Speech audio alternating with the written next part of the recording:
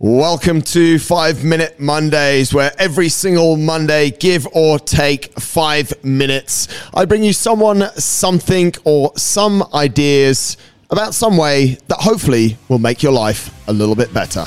This is episode number 849 of the InnerFight podcast. This week, I bring you the importance of the coffee run. To be honest, it's not running.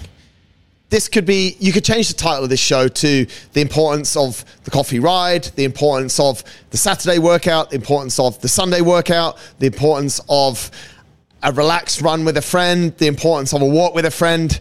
It's not just the coffee run, but I'm going to use that as an example because it is a pretty good example. And we started our coffee run at the start of 2020 or 2019.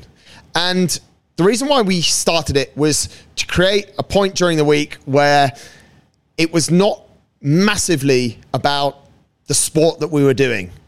It wasn't about the running, and that's the thing. A coffee ride on bikes is not about the coffee ride. Sometimes the Saturday team workout that we have at the gym is not really about working out, but what it's about is bringing people together. It's a point in the diary, which for some people could definitely be, it has been for me on a number of occasions, a highlight of their week. It's a point that they want to get to because of the people that will be there. They know that there's going to be good energy. They know that there's going to be a little bit of physical activity, which they're going to feel better after. They know that there might be a nice cup of coffee. Hopefully you have your coffee runs, coffee rides, or Saturday workouts. Saturday workout, they come and have a nice coffee in the cafe here at a place where there's good coffee. It's a lot more about all of the other things except just the sport. It's bigger than the sport. The sport doesn't really matter. If people have a super hectic week, then just this 1 hour of their week could absolutely be, and as I said, for me, sometimes it's been the absolute highlight of my week to go to one of these more, I guess for the most part, unless you run a lot with us at the coffee run, when sometimes it's actually not relaxed, but that's for a whole other reason. It's just about community, it's about connection, it's about energy, and it's about talking to people. For a lot of people that are perhaps working from home, perhaps are in an environment where there isn't a lot of interaction outside of the work topic, which can become quite draining and quite boring, to come to a sports function, event, appointment, whatever you want to call it, within the calendar in the week is precisely what they need. It seems like something so small, it seems like something so basic, but it can actually offer so much because in that 1 hour, they're getting something totally different, a completely different input, a completely different energy than maybe what they, you, me, everyone has had all week. One thing that I find as well is if you have these things towards the end of the week, our coffee run has generally been on a Friday, started on a Thursday, that was the last day of the week here in Dubai. We see coffee rides around the world on Sundays. Our Saturday workout is on a Saturday.